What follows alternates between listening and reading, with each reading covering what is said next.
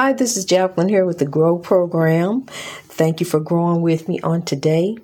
Um, well, I know it's funny, my singing. I'm not a singer, but I can hum a little bit.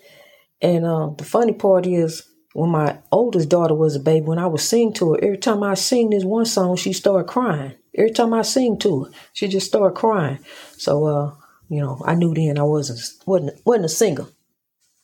But you remember when mama would wake you up and mom and your aunties, they wake you up in the middle of the night and have you get up and perform for them? Well, my mom did that with us, I'm telling you. And back then I thought I was Gladys Knight and my two brothers was the Pips. You couldn't tell us nothing. We had our little group, and my mom and family members, they laugh at us, performing for them. But good family times, good family times.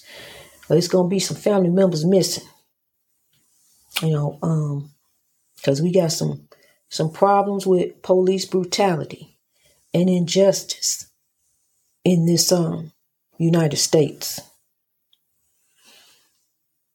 We're headed towards genuine equality, trying to be one nation under God. But there's some evil people who don't want that. Evil people who want divisiveness, who want to see us come up against one another and want to see, a superior authority over a race, that is not even there. That is not even real. That's a myth. There's no such thing as that. And I believe they have believed that out of ignorance, out of years and years of just believing in that. And here's the Grow Program, because for 400 years our ancestors have been terrorized by three letters, KKK. And I have the fix for that. GROW.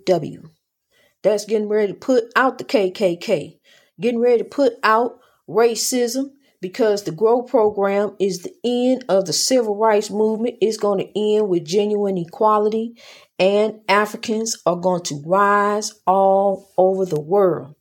We are going to stop oppressing one another and stop oppressing ourselves, as we have been subjected to trauma over these past many, many years. And here in the United States, I'm not sure about everywhere else, but here in the United States, they've been talking in the government, doing a study on reparations. I mean, I just don't know how you do that. The only study that I can see that would happen, that would really be good, is to build back in the community that the government ravaged with drugs. Start building up and putting jobs and manufacturing places. What's wrong with putting plants and companies, in the community, where an education against drugs, literature against drugs, because it's all in your mind. You can fly off to Timbuktu, and they gonna tell you once you get there, and after you go through all they meetings and all they training and all they group counseling, they gonna tell you in the end it's all in your mind.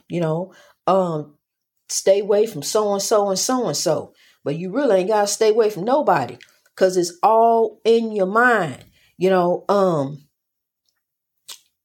And really, the circle that you keep, if that circle is not inspiring you, then you in a cage. You ain't in no circle. That's what's holding you down. So you need to think about the type of birds that you flock with, because you should be flocking in love, but sometimes, you got people who it's a spiritual warfare that we dealing with, and it's, they smile in your face. So you need to want to watch out for that. And I'm gonna tell you something. It's time out for being an enabler. See, that's what make people get it together. When you stop being an enabler, when you stop saying, hey, steady reaching for them, steady giving them this, steady bailing out here, bailing them out there. When you stop doing that, then they'll get it together. They will. And matter of fact, I'm going to tell you something. It is a true story. My daughter told her dad, well, you ain't got to keep doing so and so, because if you stop, then I'll probably do it. Then I'll probably go and do what I need to do. She basically told him, and it's really the truth. We, help them, but not hinder them. Be a hand up, not a hand out. Get them some bus tickets and help them get, back forth to work or whatever for the first 2 weeks. We need to reach for the talented and lost, those who won't help. Because it is a better way. We're not put here just to be going through, and we are stronger than anything on this earth. We are stronger than the tricks of the enemy. We are stronger than that. We are stronger than the vices, of this earth. We are stronger than alcohol. We are stronger than drugs. We are stronger than cigarettes. We are stronger than food. Food is addictive also, but it's a mind thing. You got to say, hey, look, wait a minute. I want different for my life. I want to be in control. I don't want nobody else in control of me, running me, telling me, even these cigarettes, because either you gonna let them go or they gonna let go of you. Either you gonna let go of that alcohol or it's gonna let go of you. The alcohol is a trick of the enemy. It's a gateway to the other side. I'm telling you, to the evil side. And you don't want no part of that, because see, under that alcohol, you get to stinking thinking. Sitting there plotting and thinking, and next thing you know, you flew off the handle. And the next day you sorry and thinking about what you done and said and all that, but the alcohol, honey, is not the way to go. See, because you want to be able to meditate. You want to be able to focus on the Lord, and think on God, and meditate on some beautiful things, on some scenery, and begin to meditate on the beautiful things, because, if you go the other way, that's just negativity on top of negativity. That's not good. That's really just the definition of insanity and a whole bunch of foolishness. So, I did call down to Baton Rouge, Louisiana, and talk to them. And I asked them, I wanted to know what the policy was. And first I asked her, was it appropriate for a grown man to throw a 13-year-old to the ground, sling him to the ground, and choke him out? And she said, well, ma'am, that's under investigation. I said, okay, I can understand that. Well, let me ask you this. What is the protocol for interacting with the child? Is it police protocol, to grab him and sling him to the ground and choke him out? Is that police protocol?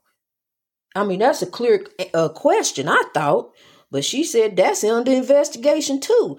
I wonder how that's under investigation. Because see, you either you do sling 13 children to the ground or you don't. That shouldn't be under investigation. But, that I didn't understand that answer. That didn't quite sound right to me. But, it's under investigation. So all we can do is wait and see what the investigation come out. But in the meantime, I want to see if I can send an email down there, and maybe I can get some policy, procedures on acting with the youth. Is that police protocol to grab him and choke him out like how he did? I don't think he want nobody to do his child like that. I really don't.